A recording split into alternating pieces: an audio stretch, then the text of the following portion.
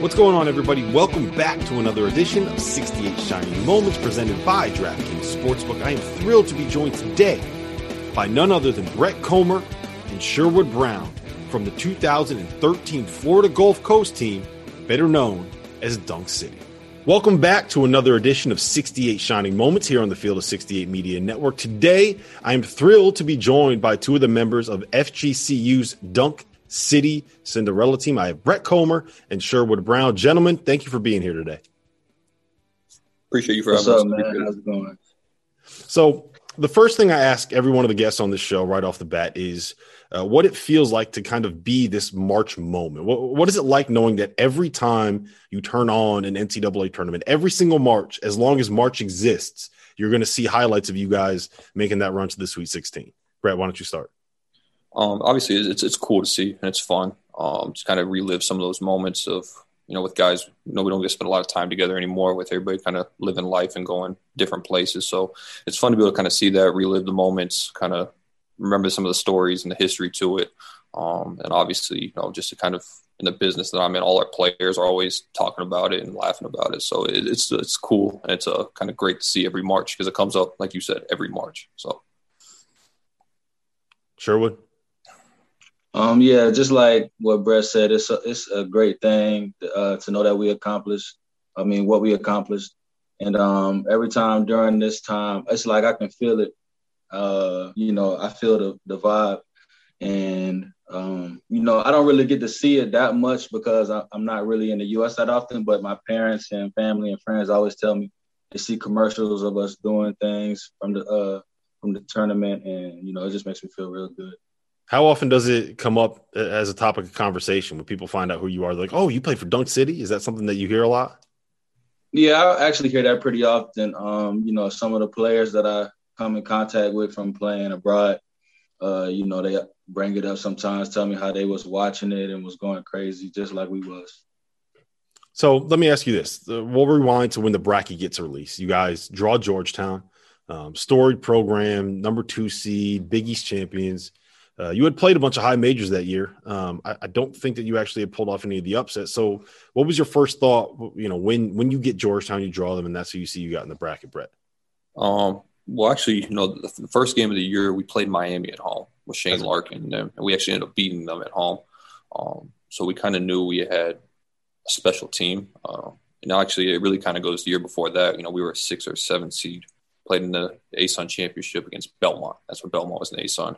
And we lost, and then our coaches actually made me, Sherwood, Bernard, and some of our guys stand out there and watch them dance and celebrate. And I remember, I think it was Sherwood and Bernard right next to me. I think I remember telling Sherwood this, we're not going to feel like this again next year. And then obviously, we go through the ASUN tournament. We were the 2 seed. We beat Mercer, and we get the bracket. And we felt good about Georgetown. We knew that their style of play, they wanted to slow it down a little bit more. With the Princeton offense they ran, we running all the backdoor stuff. With our matchup zone, they were just going to cut into another body.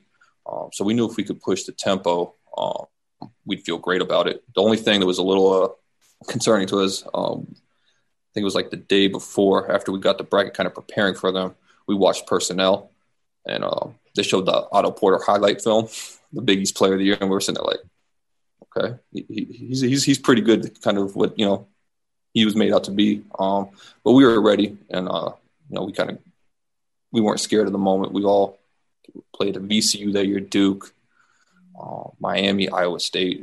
We weren't scared of anybody, so we felt good about it. So you mentioned the pace that you wanted to play with, and at halftime, it was kind of an ugly game. I think it was 26-24. You guys were leading, but it was more of Georgetown's pace and Georgetown's style. So you go into that halftime locker room, you have a conversation. Like, what is that locker room like, Sherwood? Honestly, we went into the locker room and we was winning. So the conversation was, just keep going, keep doing what we do. We knew that, in the second half, it's basically like 0-0. So with the score being that close. So we just continue to do what we do, apply the pressure. We had good defensive schemes. And then we just wanted to put points on the board. Right. So I heard a story about you, Sherwood. I heard that you got into it a little bit with Otto Porter there. Was it at halftime? Did you tell that story? I really don't remember exactly what had happened because, it was so long ago. But I remember beginning of the game, it was some player on their team who said something, and it caught my attention. So it was really from the beginning of the game, I had an extra chip on my shoulder because I would find anything to motivate me anyways. So from the beginning of the game, I had an extra chip on my shoulder, and I was like, well, these guys think they're going to push us around. It's not going to be that type of game. I heard that's not uncommon for you to find a way to get a chip on your shoulder. Yeah, man, it's not. It's funny. I would say that was our team as a whole. I think that's kind of how we all felt. We all kind of felt undervalued in a way. The fact that, we appreciated our time at Florida Gulf Coast. Obviously, we loved being there, but we felt, we didn't get the respect we deserved as individual players that, we're at Florida Gulf Coast. Let's just call it what it is. Nobody knew what it was. A lot of us didn't know either before we went there. So I think we all kind of had a chip on our shoulder. And like Sherwood said, we were all ready to go. Because I think it was a warm-ups. They were chirping a lot.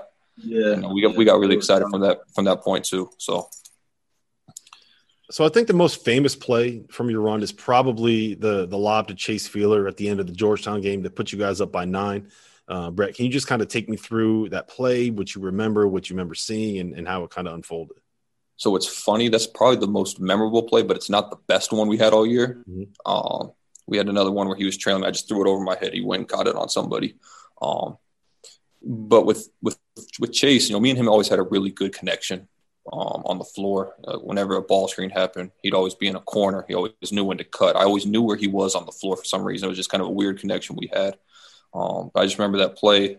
Georgetown tried to pressure, pick up the ball. I think, Sherwood, you threw me the pass. They came to double you. Then you threw it ahead to me.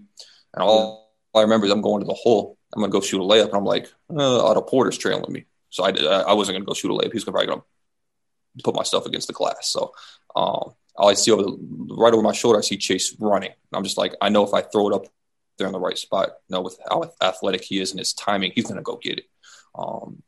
So I just threw it up there. And obviously – the rest is kind of history. He went and got it and kind of gave us the momentum to kind of finish out the game, because I think they were cutting back into our lead a little bit right then at that point. We were up 20. It was down to maybe 6 or 8. So it's definitely one of the most memorable plays, the play we probably see the most on social media and just brought up all the time. So, yeah, let me tell you this, though. I'm sorry to cut you off, but let me tell you, these dudes used to do this all the time, too. It wasn't like this is the first time you seen an alley-oop from Brett to Chase. Like, we seeing this all the time in practice.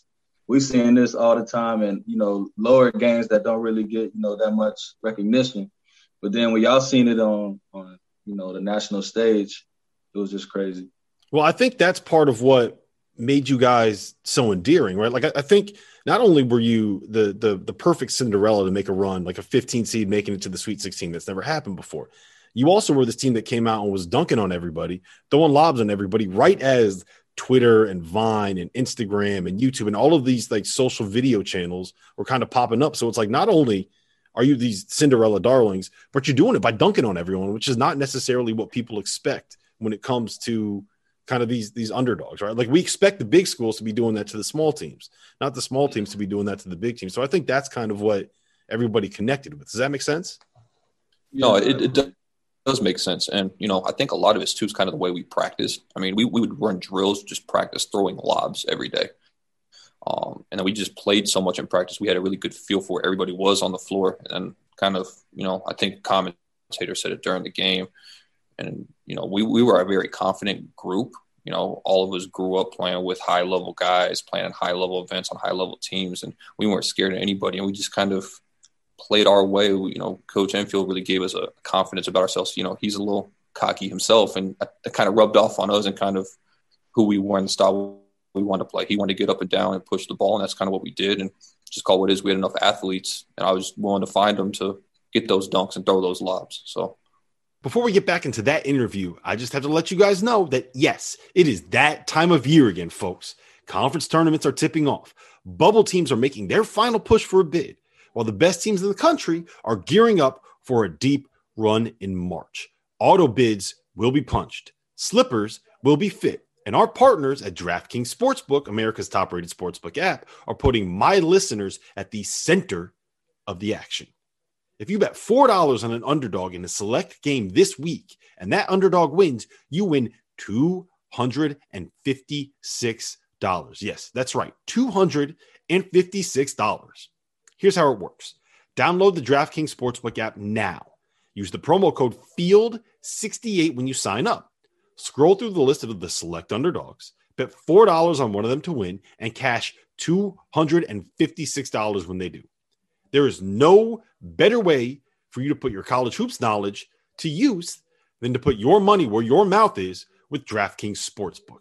It's safe, it's secure, it's reliable. You can deposit and you can withdraw your funds at your convenience. Trust me, I know, I use them.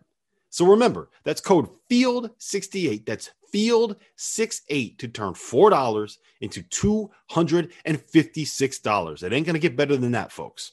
For a limited time only, you must be 21 years or older. Restrictions apply. Go to DraftKings.com for details. Gambling problem? Call 1-800-GAMBLER.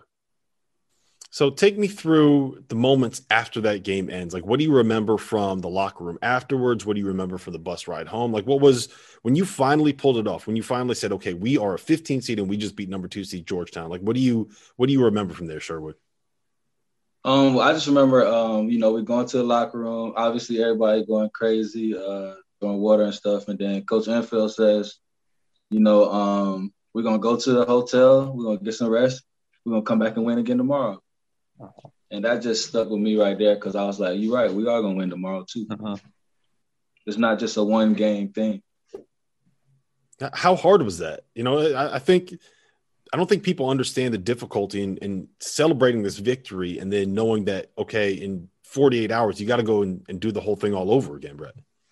Mm-hmm. Well, crazy enough. I don't feel like that one was as hard, the second one. I feel like the Florida game was harder because the amount of time in between and the amount of media and coverage we were getting. But the San Diego State one, it was too quick of a turnaround to kind of even breathe or think. It was just kind of, all right, let's just go get the next one. And like Sherwood said, when Coach Enfield comes in the locker room and says, I just go back and prep, we're going to go play in the Sweet 16, we had no doubt in our minds that that's what we were going to do. I also feel like that San Diego State game, people kind of forget about it, right? Like it's kind of the story of you guys is the win over the Georgetown and then what you became in that time between the second round and the Sweet 16. But no one really talks about the fact that you went out there and you beat up on a San Diego State team. That's a really good program. Beat up on them too. Yeah, they were a good team. Obviously, I thought Jamal Franklin was probably the best player we probably played that whole tournament run and year. I thought he was really good. But we just kind of played our style of play and just pushed the ball down the floor, our matchup zone and our 3-quarter press, and we were able to just get stops and get out and run. I think that was the biggest thing because that game was close too, if I remember right, Wood. And we just were able to get stops and push the ball, and it kind of changed momentum again. Same time in the second half, I think, as the Georgetown game. So, yeah, we really opened it up in the second half. All right, give me your favorite memory from that first weekend, both of you. Sherwood, why don't you start? You talking about the weekend after we had won the advanced to the Sweet 16? Yeah, that first weekend of the tournament when you won those 2 games. What's your favorite memory, the defining memory for you from that weekend? My favorite memory was I'm not gonna lie. I think my favorite memory the whole time was just riding on the chartered planes, just being able to, riding on the chartered planes with just us on the team on there. I think the cheerleaders was on a plane too, and it was just only us and no other people. I think that was my favorite. Brett, how about you? It kind of goes with what Sherwood said. I think I wouldn't say that maybe there's necessarily a favorite moment. I think just the whole experience as a whole. We're a team that we bust most places we played. We were able to get on a charter. We'd win games, and Coach Enfield had a weird obsession with Five Guys, so that was our post-game meal. Instead of getting these nice meals at hotels, obviously, just spending time with the guys that we really cared about each other. We really cared about the school name more than the name on the back of our jersey, and kind of just living those moments together and just spending time on something we kind of built. It's not like it was a team that just made a tournament run. It's a school we all kind of built together too, and a program we kind of built in a way. So I felt like that whole thing was really cool. The other thing was after we beat Georgetown, I think we got on our team bus, and they took us to get some cheesesteaks in Philly, which was kind of cool. Oh, yeah, We went to Geno's or Pat's. I'm not sure which one we went to. We went to one of them. Got there and got some cheesesteaks, and it kind of showed kind of what we did with all the people around, just surrounding us and wanting to be kind of just a part of our run. So I think the whole thing as a whole was really cool. So you guys went from being a number 15 seed at a school that a lot of people had never heard of before to quite literally the biggest story in America for that entire next week. I think were you on the Today Show and Good Morning America? I mean, everybody was talking about it. You basically went from nothing to being TMZ, living that TMZ life in the blink of an eye. So what was that next week like? Was it a blur? Was it overwhelming? Were you able to actually get anything done? Like, what was that like? I know for me personally, I think Brett too. I think I could speak for him too. It was a bit overwhelming, especially going on the campus. Like we were trying to go to class and stuff, and then we was getting rushed by like literally anybody to try to take photos, get autographs. We had to actually get the campus police to escort us to class so that we could make it. So you still had to go to class in between the games? Yeah, they was making us go to class still, man. Yeah, you got to study still.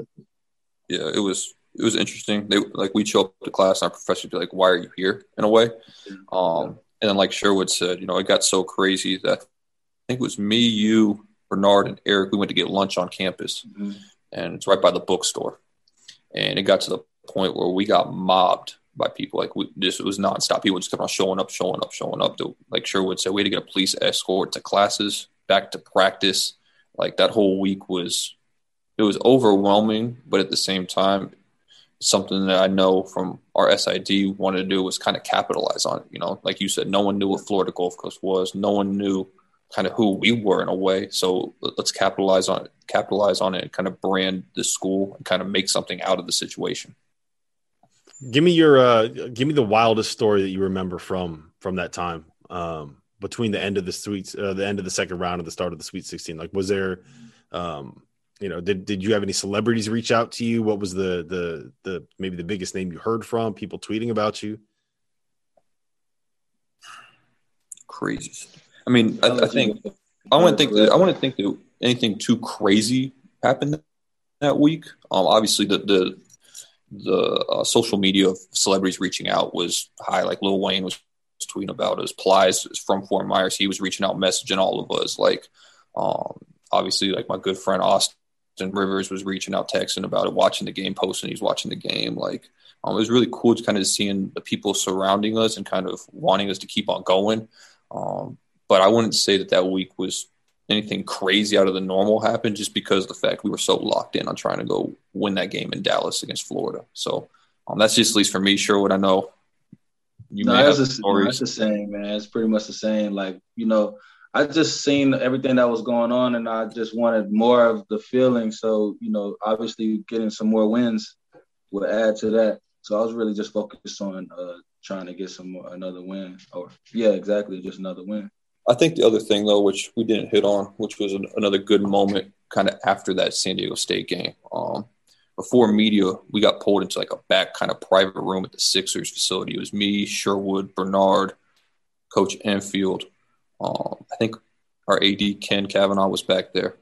And we're kind of just waiting. And Andy Enfield, with this goofy grin, looks at us and goes, "Who would have thought I'd be going to a Sweet 16 with you three?" And just starts dying laughing. We're all just back there laughing and having a great time. So I think that's one of the moments I remember the most too that we didn't kind of hit on. So yeah, because I've been to those media sessions at the NCAA tournament, and it's always funny how you have all the players come onto the stage, but they come out of these like curtains, right? And I've never known what people do on the other side of those curtains, so they just kind of have you in a little staging area.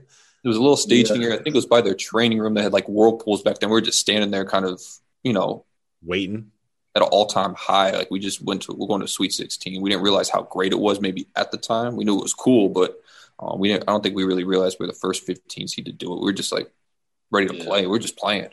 Right.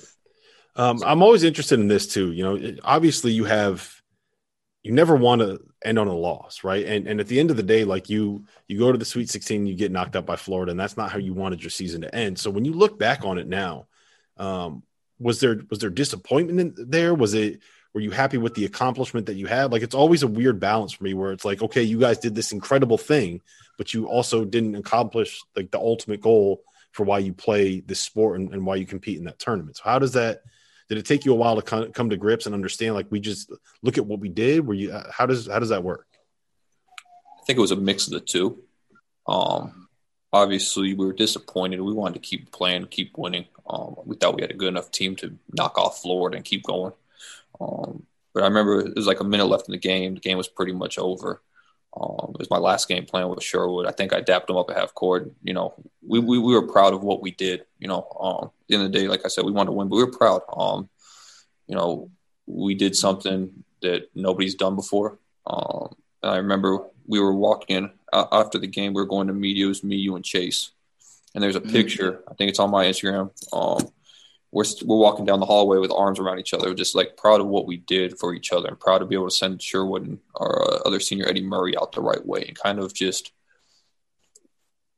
we were proud of what we accomplished and kind of we're at an all-time high, to be honest with you. Yeah, I know it sucks to lose. No one wants to lose, but at the same time, no one thought we'd even win a game in the tournament. So, Sherwood. Yeah, man, I agree with what Brett said. It's kind of mixed feelings. You know, especially after a loss. I mean, I still think about that game sometimes. I feel like, you know, I'm sure Brett do too. Like, we could have won that game, but at the end of the day, you know, fatigue does play a huge factor in the game. That's kind of the first time I ever really noticed like the difference between, you know, high major and kind of mid-major programs as far as like weight training, because those guys was like really big and strong. Yeah. And they didn't think about that with any other team we played against. Wasn't Patrick Young on that team?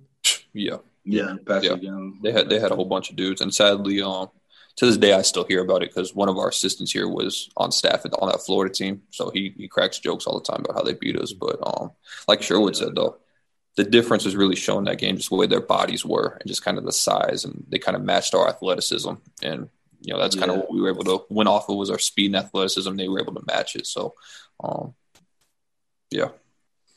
All right. So this is the last thing I got for you guys. And I don't even know if you guys know this. Do you know where the nickname Dunk City originated? Do you know who started that? I don't know who was the first person to say that, actually. I don't either. I have no clue. And everybody comes up with, somebody on ESPN. It was somebody here. I have no clue.